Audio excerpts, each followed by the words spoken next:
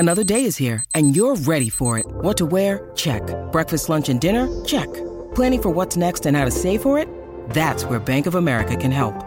For your financial to-dos, Bank of America has experts ready to help get you closer to your goals. Get started at one of our local financial centers or 24/7 in our mobile banking app. Find a location near you at bankofamerica.com/talktous. What would you like the power to do?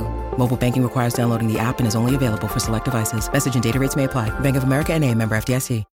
When you need mealtime inspiration, it's worth shopping Kroger, where you'll find over 30,000 mouth-watering choices that excite your inner foodie. And no matter what tasty choice you make, you'll enjoy our everyday low prices, plus extra ways to save, like digital coupons worth over $600 each week. You can also save up to $1 off per gallon at the pump with fuel points. More savings and more inspiring flavors make shopping Kroger worth it every time. Kroger, fresh for everyone. Fuel restrictions apply. Hello, everybody. This is Marshall Poe. I'm the editor of the New Books Network. NBN listeners like to read books and buy them. So we thought we'd tell you that right now, our friends at Princeton University Press are having a remarkable site-wide sale. You can get 50% off books, including ebooks and audiobooks, with the code 50, F-I-F-T-Y, at checkout until May 31. You can save some real money on Princeton University Press books. I encourage you to go there and check it out. Welcome to the New Books Network. Hello and welcome to another episode on the New Books Network. I'm one of the hosts, Dr. Randa Melcher, and I'm very excited today to be interviewing Erica Guise about her book titled Water Always Wins, Thriving in an Age of Drought and Deluge, published by Head of Zeus in 2022.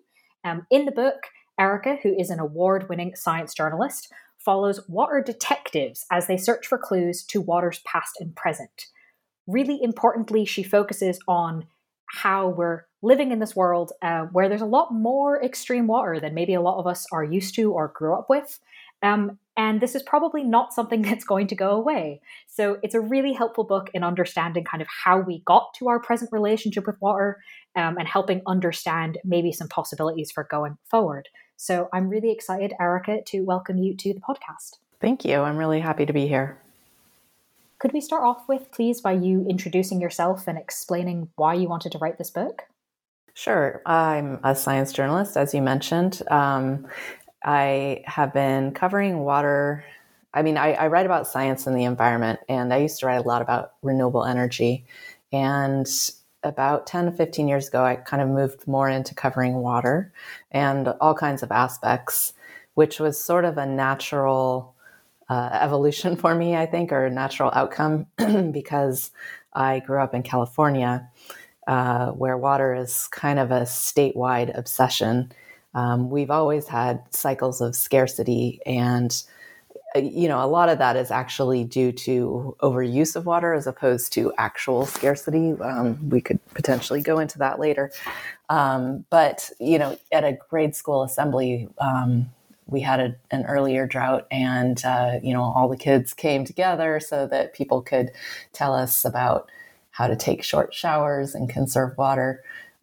So I've always been very aware of the importance of water. And I think also my family did a lot of camping and hiking when I was a kid. And we kind of made a point of swimming in any water body that we came across, whether it was the Pacific Ocean or a lake at 8,000 feet elevation with ice in the middle.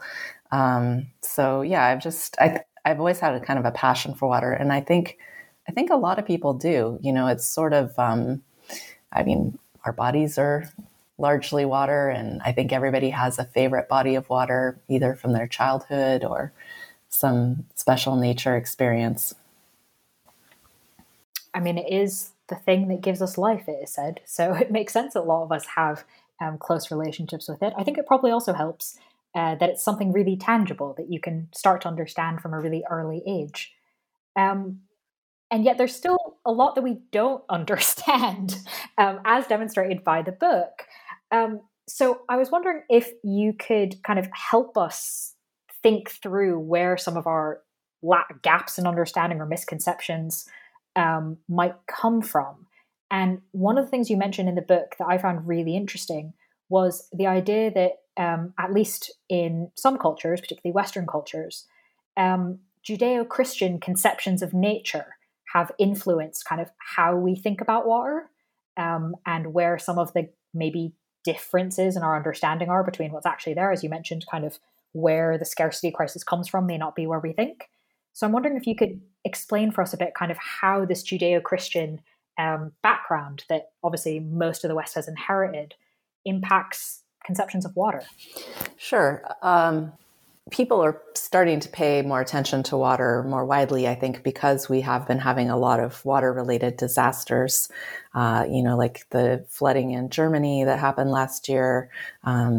Various towns in England flood every year, and the terrible drought in the U.S. Southwest and other places.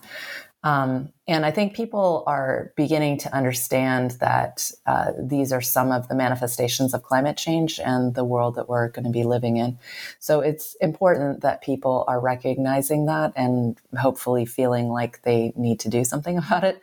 But one thing I think a lot of people don't understand is that our development choices play a significant role in these water disasters. There was a guy in the mid 20th century, Gilbert White, in the U.S., and he wrote that floods are acts of God, but flood disasters are acts of man. And his point was that, you've built in the floodplain. The floodplain is meant to absorb floods. If you left the floodplain to do its work, then you wouldn't have businesses and homes there that were flooding. So that's just one example. But our urban sprawl, the area of our cities has doubled since just 1992 globally. We've intervened on 2/3 of the world's great rivers. Humans have filled in 87% of the world's wetlands since 1700. So we've really dramatically interfered with the natural water cycle, particularly these slow phases such as wetlands and floodplains and high altitude mountain meadows, where water lingers and moves underground. And then so that absorbs flooding, and it also supplies water to streams in dry seasons. So your question of how did we get to this point where we are causing problems with water, even in our attempts to control water. And I think that word is actually the crux of it, control. So in Western or dominant culture, we do have a very control-oriented attitude toward water. And that comes from seeing water either as a commodity or as a threat. So a commodity is something everybody needs, and a threat such as from flooding. And so, we try to control it with dams and levees and concrete stormwater drains. But that ignores the system of which water is a part. Water is its own entity with agency. It has relationships with the underground, soil, rock, microbes, beavers, humans. And when we approach water with kind of a single-minded problem-solving lens, then we're ignoring these systems. And that's what causes a lot of these unintended consequences. And there's a section in my book where I look at the book of Genesis in the Bible.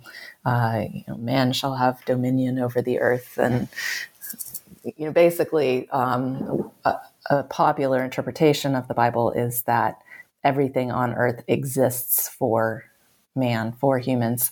And that's what some people these days are calling a very human supremacist attitude. And it's not an attitude that people share worldwide. It's not mandatory for humans to look at nature that way.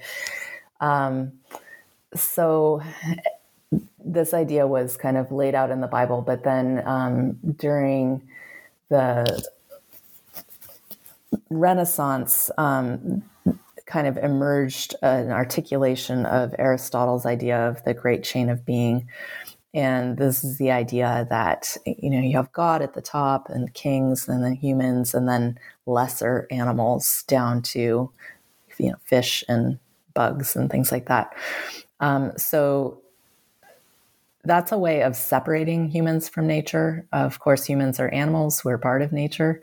But this attitude of separating and of othering nature was very convenient at a time of colonial expansion around the world, because it enabled people to look at nature as something less than human, something that was there to be exploited for human benefit, and not to consider the agency of other animals or indeed indigenous people that they encountered around the world. That othering extended to them as well. And, part of that was also people were going to these new places where they weren't familiar with the animals. They didn't understand how the natural cycles worked. They didn't understand the natural water availability in a given place.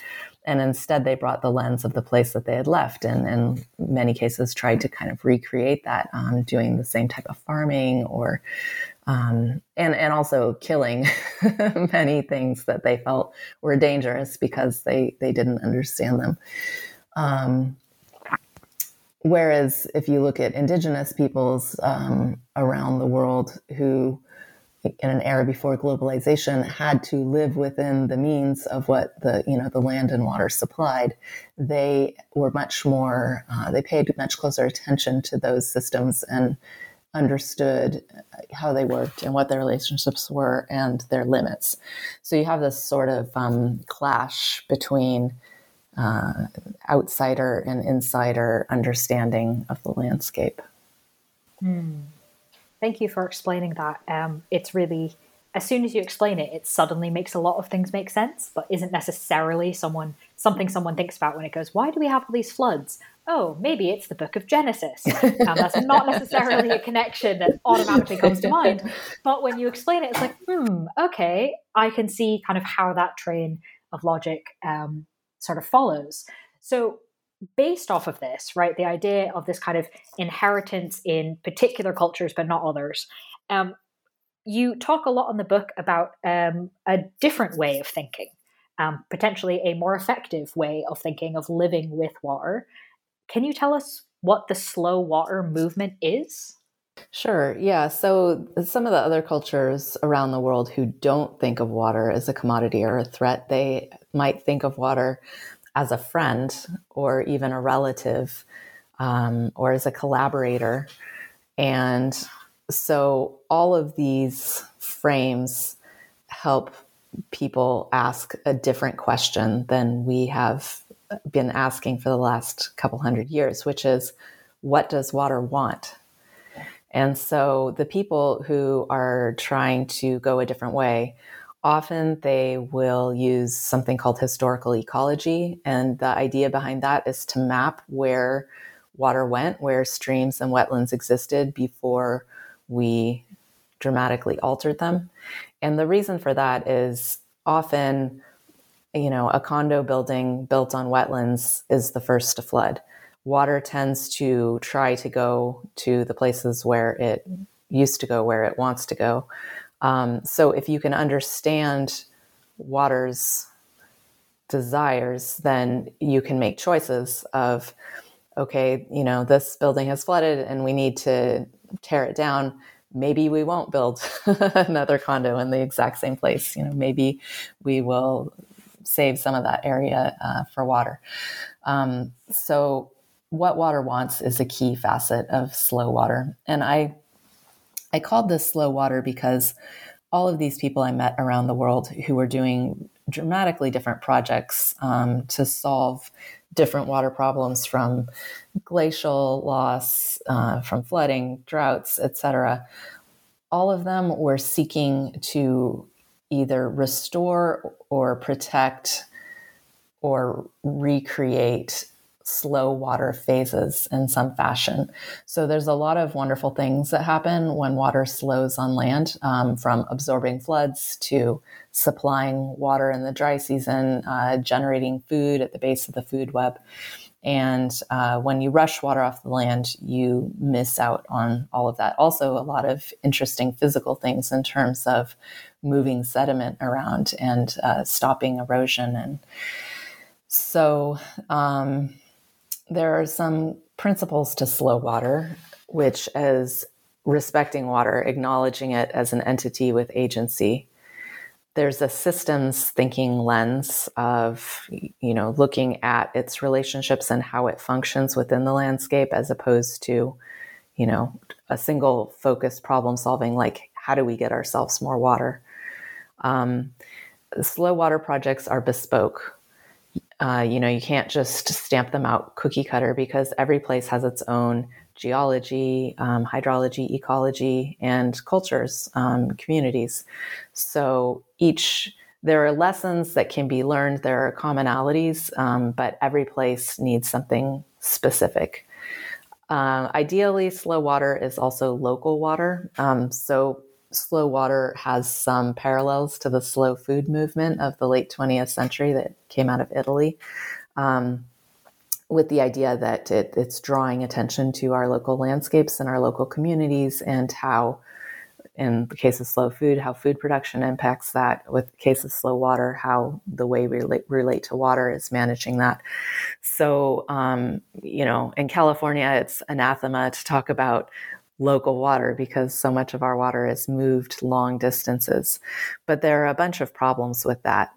There was a really interesting 40-year overview of major interventions on rivers around the world, and they found that they brought more water to 20% of the world's people, but they decreased water to 24% of the world's people.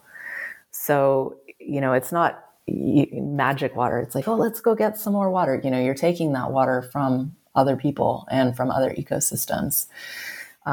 So that's one issue, but also it doesn't work out so well for the people who are getting the water, because there's sort of this false sense of security. You see the giant reservoir of water and you think we've got plenty of water, and you don't understand the limits of a particular region in terms of water availability, or even that particular year when water availability fluctuates. And so what happens is you end up making a lot more people vulnerable to the water cycle. And, you see this in Las Vegas and Los Angeles and San Diego, and not just, hundreds of thousands of people moving into an area where there isn't great water security, but also businesses. And so then you just make them that much more vulnerable when drought comes again. And there's a similar principle called the levee effect. You build a levee so that an area doesn't flood regularly. And so everybody thinks, oh, great, it's safe. And they move in and they build their homes and businesses.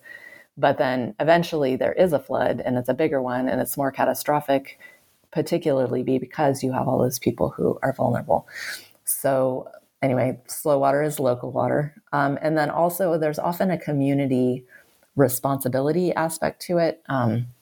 We've gotten very used to centralized water management, where, government officials or water utilities control our water and deliver our water, and we don't have to think about it at all. And it's held in the big reservoir. It's treated in the drinking water facility. But some of these communities around the world I looked at, they had more of a sense of the commons about water. So there was responsibility that was shared, where people would take care of the water systems they developed, which could mean, removing sediment from it regularly. But they also had water sharing agreements where, they recognize how much water is available at a given time, and it's allocated in a just manner. And so slow water projects are distributed across a landscape as opposed to centralized. And that makes sense if you think about that 87% of the world's wetlands that we've eradicated. So, there needs to be scale throughout a watershed to make space for water again. And, there's a lot that can be done within a city to make spaces for water to move into the land, but it also involves looking upstream. There was an example in Pamplona, Spain, where it was flooding regularly, and there was a farming area just outside of the city where they were trying to keep water off the floodplain so that they could farm there. And when that area was returned to the floodplain and the water was able to linger there, it dramatically reduced flooding in the city. So it's a little bit of a ramble, but those are some of the key aspects of slow water. Thank you for explaining that and helpfully inputting examples kind of as you went so that we can understand not just the principles, but also how that works in practice and why that works in practice. I think that helps set the stage really for kind of the overview in a lot of ways of what you talk about in the book and as well for the interview. So I would love to kind of ask you about some of the specific things that you discuss in the book of kind of ways that we can change how we relate to water or how we arrange ourselves in and around water. And I'd love to kind of start with the one that you have just mentioned. You gave the example in Spain, but I'm wondering, are there other ways that cities can make space for water? Yeah, definitely. And cities are making space for water around the world. But I think one of the most ambitious examples is probably sponge cities in China, which is a national program. And, China urbanized very rapidly over the last few decades. And as they built out cities, they largely followed the Western model and made all the same mistakes that we have. And so now they are starting to experience a lot of urban flooding and disasters. People are dying in some of these floods. So Sponge Cities has a goal of making 70% of a given area within a city permeable within a set period of time. So, when we think of cities, we think, well, it's all developed, it's all paved, there's no room for water to soak into the land.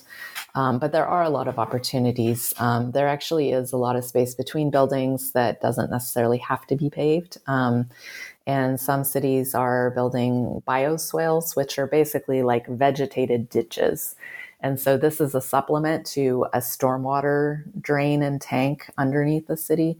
It gives water a place to slow on land and to move into the land, generally filled with water-loving plants.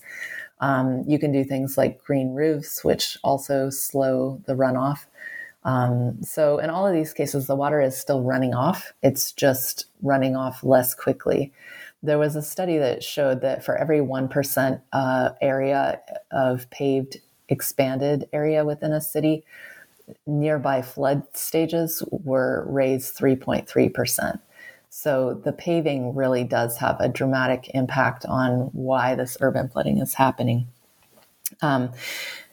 Typically, a lot of industrial activities were sited along rivers because they needed the water input and would often dump their pollution as well.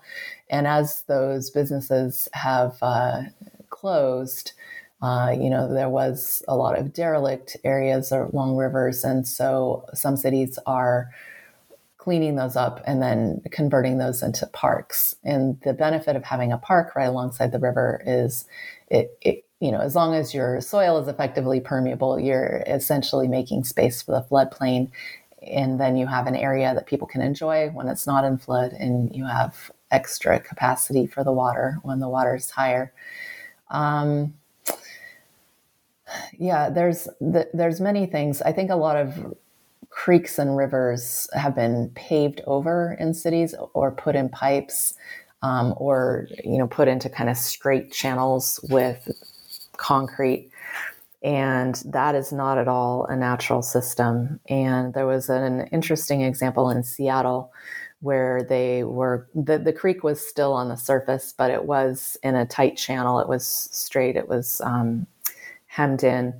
So there were houses that were flooding all the time because they had been built in the floodplain, in a school and a road. And so over a period of about 20 years, the city bought out people who were continually flooding to make more space for the creek. And when they restored it, they kind of reintroduced the slower S curves. And then, which is kind of common practice, because when you have the straight channel, it's a fire hose effect and it scours out, sort of all the materials. So that's when you have a lot of problems with erosion. And what they did that was quite novel is they recognized that something underneath the river called the hyporheic zone, that's hypo under rheic flow, had been scoured away by this sort of urban fast water. And the hyporheic zone is important because it's been called the liver of the river, or the stream's gut. And, it has a microbiome just like our gut. And therefore it plays a fundamental role in the health of the stream, because it does a lot of biological and chemical and physical processing.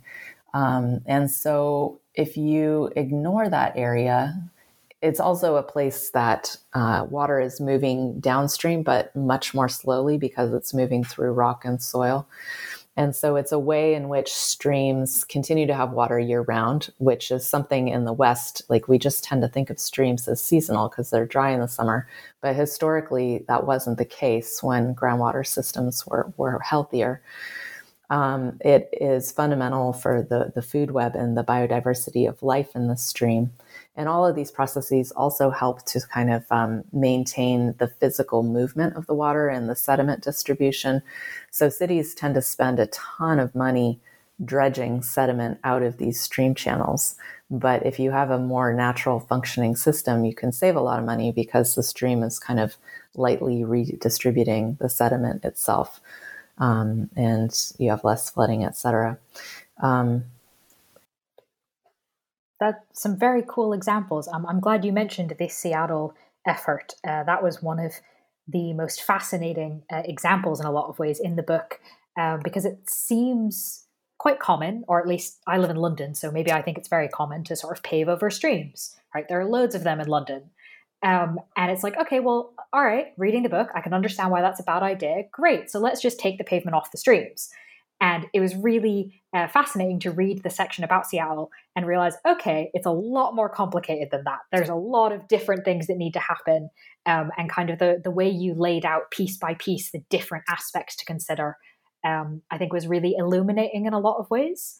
And it's really interesting to kind of to have that overall summary that you've just helpfully given us, and also to direct listeners to the book for obviously the full details of thinking about bugs and sediment, and the depth of the stream, and all sorts of things that clearly make a massive difference. And it's not as simple as just kind of going, okay, well, let's remove the concrete from over this one. Yeah.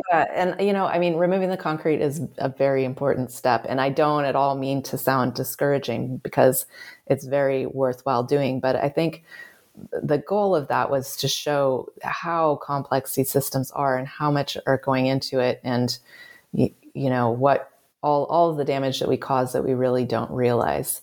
But the upside to that is, if we can take time to understand how water works with all of these different entities, the bugs, the microbes, et cetera, we can ultimately restore something to a state where it's kind of maintaining itself. I mean, there are a lot of variables to whether it can actually maintain itself, but it is possible. And I would like to see more people thinking of that as the goal. A stream isn't just a water feature. It's doing a lot of things, important things. Well, so on the subject of kind of the ecosystem and things kind of sorting themselves out, I was wondering if you could tell us, moving from Seattle, very far away, but very close to me, to England, what is guerrilla beavering?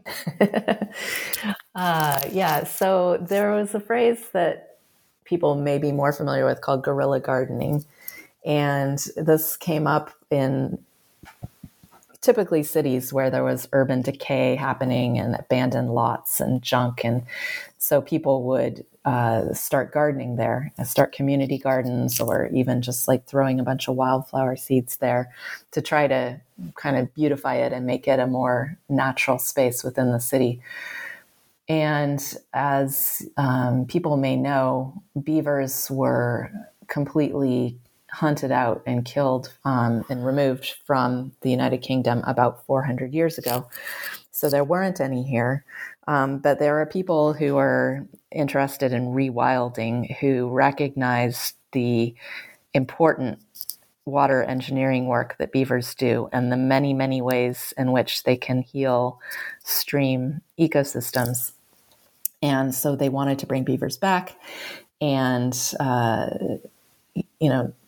the government was not on board with that. I think they thought of it as, practically not a native species since it had been gone for so long. And so, people obtained beavers and released them into streams in England. And as of, I believe, this morning, it's now been announced that beavers will become a protected species again in England. So I guess the guerrilla beavering has worked. Yes, mission accomplished. I'd love to kind of continue the world tour, as it were. We've gone from California to China to Seattle to England. And you talk a lot in the book about ancient techniques and especially the merging of ancient and modern knowledge around water management, living with it, etc., in Peru and India. So I was wondering if you could maybe give us an example, like one from each perhaps, of kind of things from those cultures and communities that are perhaps more effective in understanding what water wants and living with it. Sure. I guess I'll start with India. So I went to Chennai, which is in the state of Tamil Nadu on the southeast coast of India. And actually, people all across India have developed really incredible ways of making the most of the water that comes to them, depending on their climate and geology. In South India, it was something called the ERIS system, and that's spelled ERIS. And ERI means tank in Tamil. And there's a mountain range that runs sort of north-south down the spine of the subcontinent called the Ghats.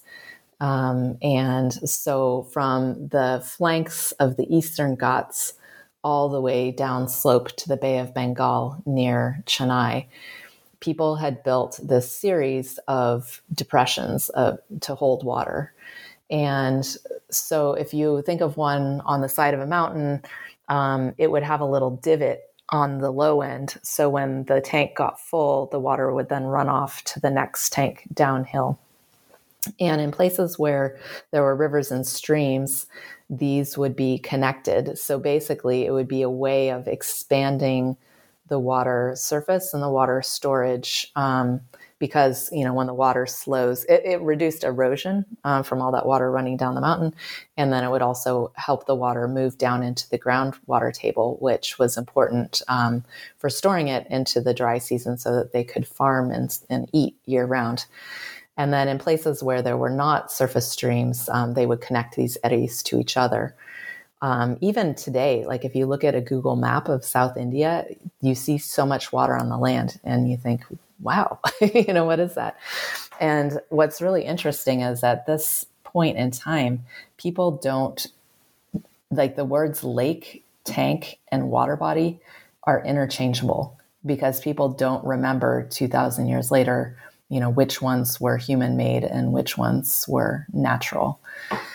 And it wasn't just like building irrigation ponds for themselves. They were actually inserting themselves into the hydrology of the area by making space for this water to move underground.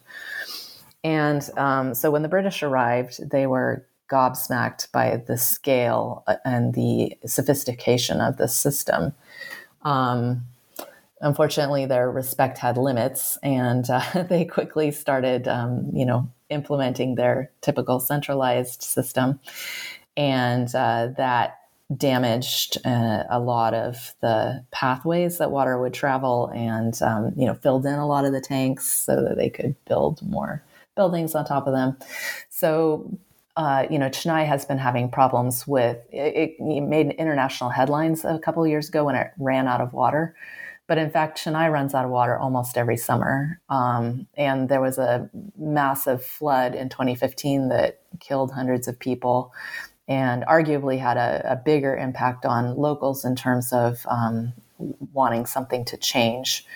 So part of it is restoring some of this eddy system. And then part of it is there are many natural wetlands around Chennai. It has 3 rivers. It's an incredibly water-rich area.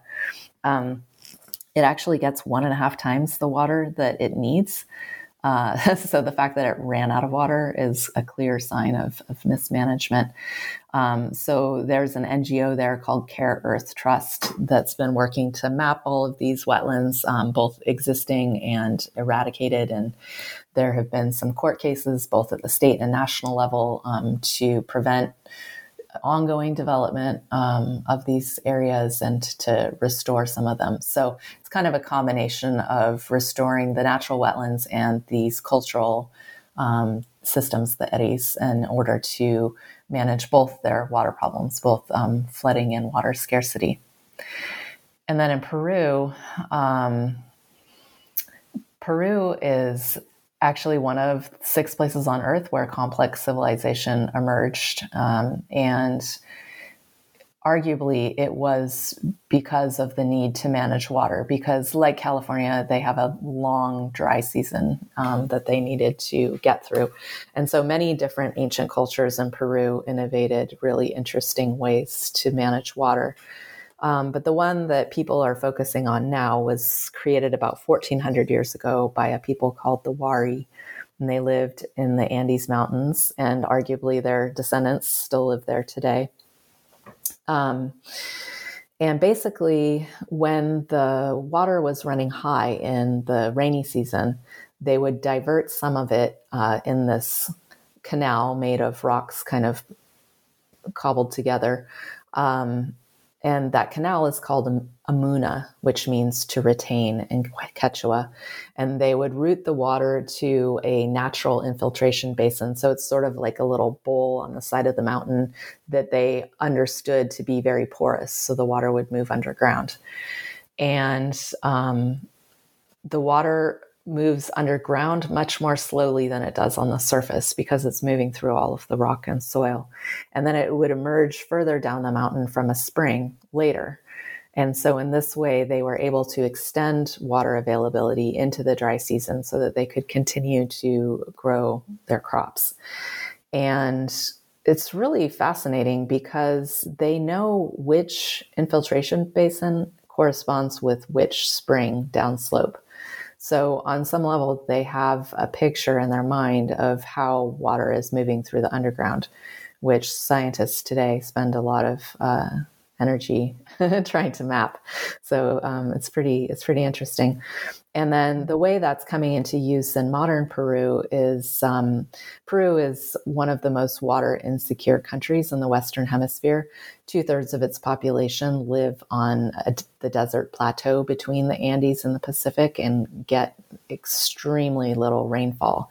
They rely completely on the mountains for their water.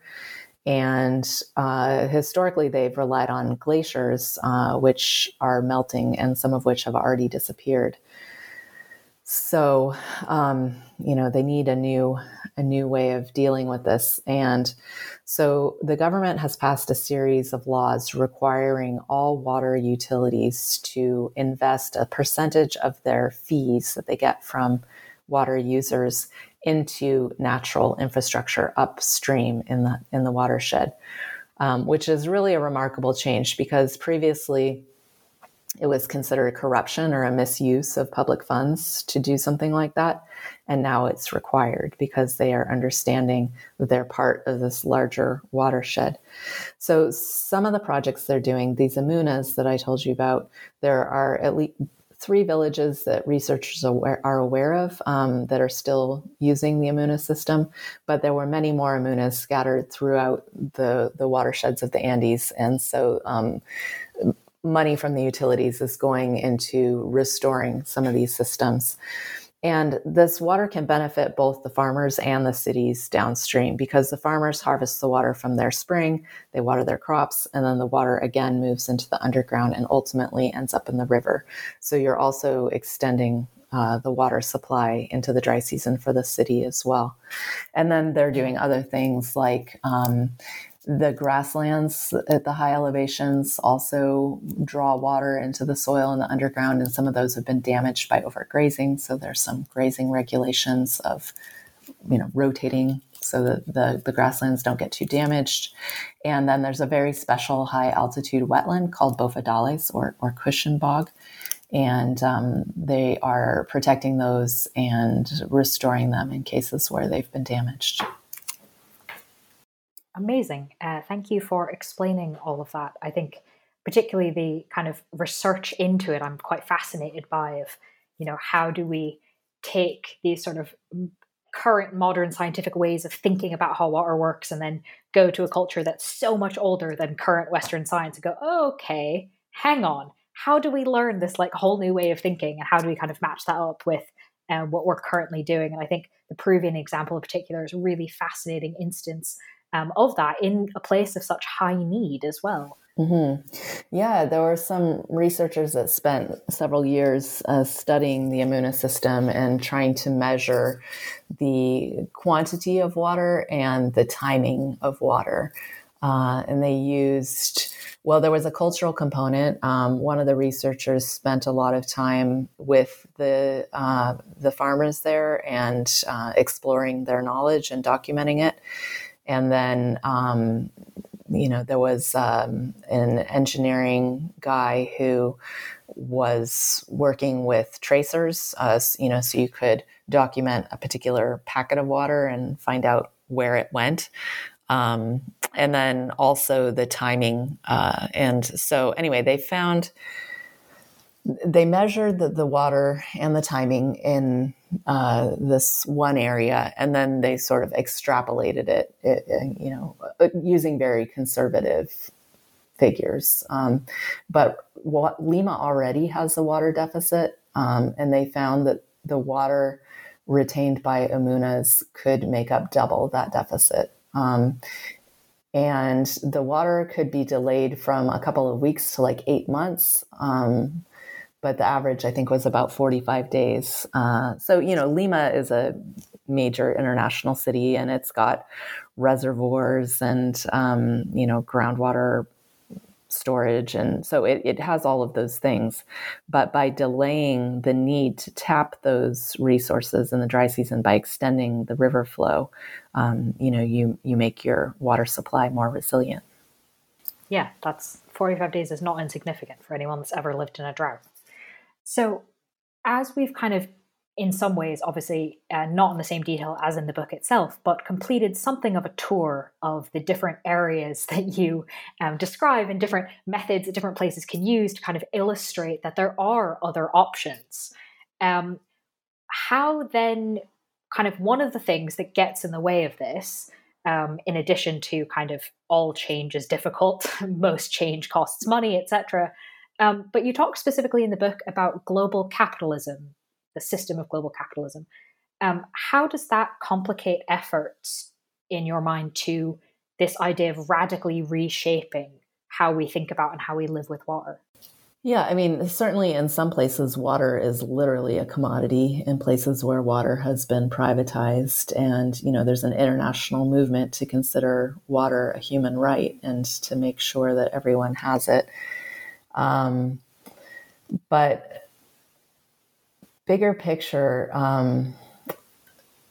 all of the communities who have traditions of living more in harmony with water and collaborating with water tend to have a culture of reciprocity as opposed to scarcity. So what I mean by that is there's a communal aspect, whether they have commons, like in India, there's something called Porombok lands, which were often wetlands. And the idea is nobody owns them. They supply things that everybody needs, whether that's water or grasses for building material or, food in terms of, fish or something like that. And like in Peru, the farmers are called comuneros, and they have this communal system where everybody cares for the amunas. They have these communal work days where they go and they clean out all the sediment, and then they have a very strict system for sharing the water. And there's a water manager, and that presidency, if you will, changes, I think, once a year. And it's very strictly allocated that everybody gets their share. And you look at a place like California, where water rights are not allocated equally. The Europeans who arrived earliest have the largest rights. And so you have a drought year and somebody gets all the water and somebody else gets no water. So anyway, that's a little bit of a sidebar. But the thing about global capitalism is the goal of it is fundamentally at odds with sustainability, because the goal is to make as much money as possible for the shareholders or for the owners. And so it depends on resources, which are not typically valued. Resources and ecosystem services. Ecosystem services are completely outside an externality to the dominant economic system, which means that there's no value to them. I mean, they are priceless, but they're not valued, and so they're taken for granted. And similarly with resources, the idea is that you would extract something to a point of kind of economic extinction, like where it no longer made economic sense to extract it because it had become so rare and the value had increased. And then, you turn to a substitute. So it's not, the goal of capitalism is not to make sure that everyone has enough. It's to make sure that the people running things get as rich as possible. So when you have that kind of lens, there's just that's just completely incompatible with trying to manage a resource sustainably, trying to ensure that there's enough for the next year and the year after that. And we've seen this play out again and again and again. I don't think it's news. Fair enough. As we come towards the end of the interview, I'd love to kind of shift from, I guess, the macro, right, global capitalism, to the individual. And you talk about in the book, you mentioned at the beginning, kind of the power of asking the question, what does water want? And that this was a driving kind of question for you in the book and a lot of the people that you spoke to and kind of found out what they were doing. And you discuss in the book kind of the power of simply asking that question, even for those of us, myself certainly included, who are not water specialists, who are not water detectives like some of the people in the book. How can it help, or what difference would it make if kind of just most people generally spent more time thinking about what water wants? I think we've become, and when I say we, I mean people in Western cultures who live in cities or suburbia, I guess even rural people, we've become used to seeing water in a very unnatural context. We think, a straight channel is what a river or a stream is. We don't understand what it's doing. And so the beautiful thing about that question, what does water want, is it brings curiosity, and curiosity opens us up to so much new information. And I think it helps us to stop taking water for granted and to start thinking about what it means to be a partner in a healthy ecosystem, what it means for us to, the base motivation is for us to protect ourselves more from droughts and floods, but in doing so, we're also storing carbon dioxide in the landscape and reducing climate change. We're also ensuring that biodiversity continues by making space for critters, and those critters in turn are helping those systems function, which provides so many of the important life services that we depend on. So now when I walk around my world, I notice if I hear the sound of water underneath a manhole cover in the street. Oftentimes that is a creek imprisoned in that pipe as opposed to, somebody flushing. If I see a stream on the surface, I notice whether it's got armored banks or whether there are native plants around it, whether it has a flat area nearby that it could expand to during a flood. I notice if there's a house built right up to the edge of it, that's probably going to flood the next time the water raises. And so I think when you have that curiosity, certainly if you are in charge of your garden, if you're a homeowner or if you have the power to do things, there's a lot that you could do to slow water on your own little piece of land, or potentially even install a green roof. But I also want both the general public and decision makers, so that could be city council people, urban planners, to be aware of these options of collaborating with nature. Because, I'm not under the illusion that we're about to ditch global capitalism anytime soon. It doesn't have to be a black or white, there's a spectrum. And so people tend to default toward, oh, we have a flood, we need a levee. Oh, we have water scarcity, we need a dam, or we need desalination. So I'm just hoping to show people, all kinds of people, that there are these other options that we can be talking about, that we can be considering for our specific places. And so, as a regular citizen, maybe you'd go to your city council meeting or, to advocate for something like this. And the thing is, it's really empowering in a way. We can feel really overwhelmed by climate change and, we're waiting for international governments to agree and reduce emissions. And, of course we have to reduce emissions, but working with waterways within our own areas is empowering because we can work with neighbors. We can make ourselves more resilient by giving ourselves buffer from flood and drought. We can actually reduce climate change because these systems store a lot of carbon. And that's a facet of reducing emissions, this land use change that is extremely overlooked and underfunded. And we're making the places where we live much more desirable. E.O. Wilson famously said that we are biophiliacs. We love life. We're beings who love life. And so by creating these more natural spaces within our human habitats, we also make our places much more livable. Wonderful. Well, I think that that's going to perhaps spur a lot of people to pay more attention to this. So then as my final question, the book has just come out, and obviously it's something you've worked rather a lot on to include all this information and make it so readable as well.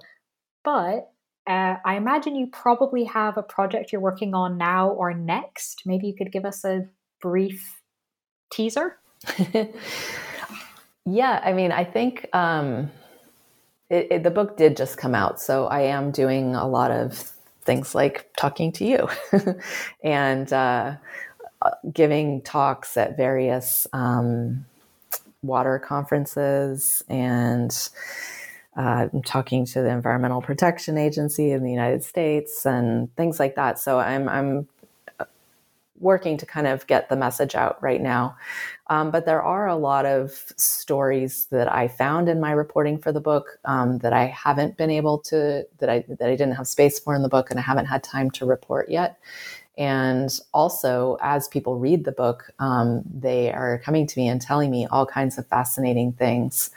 So I am definitely keeping a list and thinking about what stories do I want to write next that are related to this topic. And I'm thinking about possibly trying to create some kind of site with resources of groups that are doing this kind of work, or a way for people in different communities to talk to each other about best practices. It's very, very early days in those thoughts, so I'm not sure how that might manifest, but there seems to be so much enthusiasm and passion for this, and I'd like to help facilitate it in some way if I can. Wonderful. Thank you very much for sort of sharing that. And it's great to know that people have been responding so much to the book. I imagine that that's quite gratifying given how much work and thought you put into it. Yeah, I'm really, really grateful that people are open to it because I think it's such an important thing and it can really make a big difference. So that kind of then, I guess, concludes the interview on that wonderful note. And so to remind the listeners, the book that we've been talking about is titled Water Always Wins, published by Head of Zeus in 2022. As I said, it's just come out. And we've been talking with the author of the book, Erica Guise. Thank you so much for being on the podcast. Thank you for having me. It was great.